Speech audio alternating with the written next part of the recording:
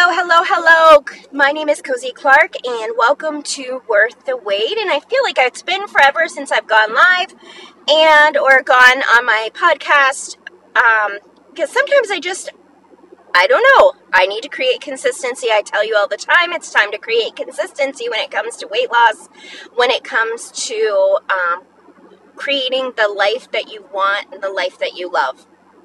So today's podcast is, I've talked a lot about eating more calories, but I never really shared how many calories should you eat and how should you do it. And I have the secret. So it's not really a secret. I know a lot of people don't agree with it. They feel like you need to cut calories. Your doctor may tell you to eat 1,100, 1,200 calories in order to lose weight. But then what happens is when you do that for too long of a time, you lose energy, you lose gut health, you feel sick, you don't feel right, and 3/4 of my clients, every once in a while I have a client that's overeating, but 3/4 of the time my clients have been so much on a diet their whole lives, yo-yo dieting, and then they're cutting back for so long that their metabolism is no longer working properly. So I think that's where the myth comes from, that I'm older and I just can't lose weight because my metabolism isn't working properly. And it's not working properly because you're older. It's actually not working properly because you've probably been on a diet your whole entire life, and so your body doesn't know how to burn calories.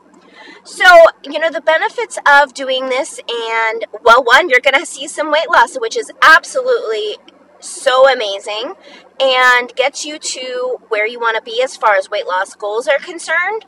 I ask that you always think about, what will losing weight get me? So, yes, it's going to create confidence. It's going to create more love for yourself. You're going to love yourself healthy. And that's what I mean by loving yourself healthy. What that means to me is that you're not only eating healthy foods, but you're also eating more food and calories so that you can lose weight. You're exercising or having some sort of intentional movement, whether it's starting with walking. But I love lifting weights, and it doesn't matter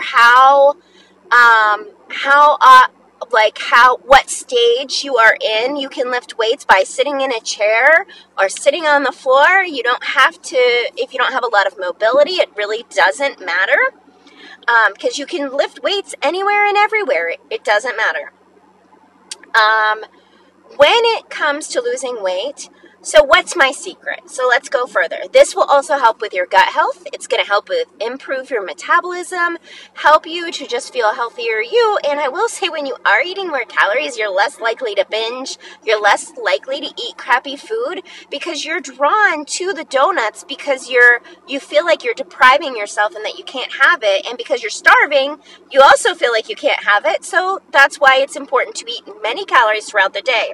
I will tell you, when I notice that I don't eat as many calories in the morning, noon, and evening, and all day through, what happens is, even after I'm full after dinner, my body says, whoa there, Nellie, I need more food. And so then I might find myself binging more on crappier foods, whether it be graham crackers and peanut butter with milk or ice cream. But I find that when I am more full and fulfilled during the day, that at nighttime I'm not as hungry, which I know some people say don't eat past 7 o'clock. Honestly, I don't care what time you eat past till. You do want to give your body time to digest.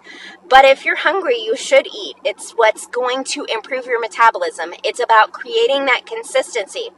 So what I have my clients do is we sit down and we take a look at what they're currently eating. So maybe they're eating 1,400 calories, or maybe they're eating 1,200 calories. What we do is we slowly work up to 100 calories at a time. So for the first 2 weeks, I'd have you go from 1,200 calories to 1,300 calories. And then 2 weeks later, you're going to notice that you're getting hungrier. And hungry is important. You want to be hungry. That means your body is burning the food. And yes, you have to eat. Even if you're not hungry, you should still be eating, because you're retraining your body to burn what it's giving you. If you don't give any food, then it's not going to lose weight. It's not going to burn more calories, which is what your goal is when it comes to this. Now, as you're increasing, and I'm not saying go from 1,300 to 2,000 calories. Oh my gosh, your body will be in shock. It won't even know what to do with all those extra calories. So that's why increasing the calories, 100 calories every 2 weeks, and then allowing, if you're getting hungry, then increase again, and then 2 weeks later, increase again. Your body is going to know what to do with those calories, and it's going to know when it's getting hungry that it does need to burn. And I would say this is like similar to intermittent fasting, although I'm not a big proponent of intermittent fasting. It's just not for me. My thing is well, if you're not hungry for breakfast, you should be hungry for breakfast. It's actually you breaking your fast, and that's super important. So training your body to do that is you have to eat breakfast. If you eat breakfast, then what your body is going to do is it's going to start getting hungry in the morning. It's going to be expecting that food and that fuel, and then you're going to be putting yourself back into fat burning, weight loss mode. So, as you're continuing, you increase 100 calories. You want to figure out how many calories you need to eat every single day in order to maintain a weight. Now, for me, my maintenance is like 2,300 to 2,500 calories. I would say I'm a moderate exerciser. So I do need more calories, which is why it's 2,500. You want to stay there for 5 to 8 weeks. Once you get there, your body is going to be healing on the inside. It's going to know what it's going to do, and it's going to burn those calories. Then you start cutting a little bit, and I'm not saying 1,000 calories. That's not right. You don't want to cut 1,000 calories out of your life. So you cut 300 or 400 calories for a certain period of time, and then you just keep doing this over and over again, and your body's going to know exactly what to do and how to burn those calories and pull you back into weight loss mode. And it's going to melt right off, to be clear. I want to talk a little bit about the mindset behind eating that many calories. So your whole life you've been lacking in calories, you've been depriving and starving yourself, and so your mind is going to freak out when you start gaining a little bit of weight. You're going to gain weight when you start doing this because your body will need to adjust to how many calories you're eating. Once it starts, you're going to start shedding. It's going, for the first month, I think it took for me 6 weeks to start burning the additional calories and actually started seeing weight loss. So my first 6 weeks, I didn't lose any weight at all. My second 6 weeks, I actually lost 6 pounds. So it might take 6 to 8 weeks for you to even start to lose weight. So that's where the trusting the process trusting that it's going to work. You have to trust me. It's going to work. I've done it. I believe in it, and it works. No longer having to starve and deprive yourself. Now, your whole life, you're in that lacking mindset. Like you can't eat more food because you're going to gain weight. And that's not true. So how do you deal with this mindset issue? Like, this is super important because if you go back to way that you were eating before, your body is never going to heal. You're never going to be able to eat more calories. You're going to gain weight again. So, the goal once you've done this is to be able to keep the weight off for the rest of your life. That's why working with me for 6 months, you get the tools, the support that you need to get you to lose weight. And then after we're done, you still have all these tools and processes in order to help you continue to lose weight and keep it off. So the mindset behind, so how do you get beyond that? I think that's really difficult for some.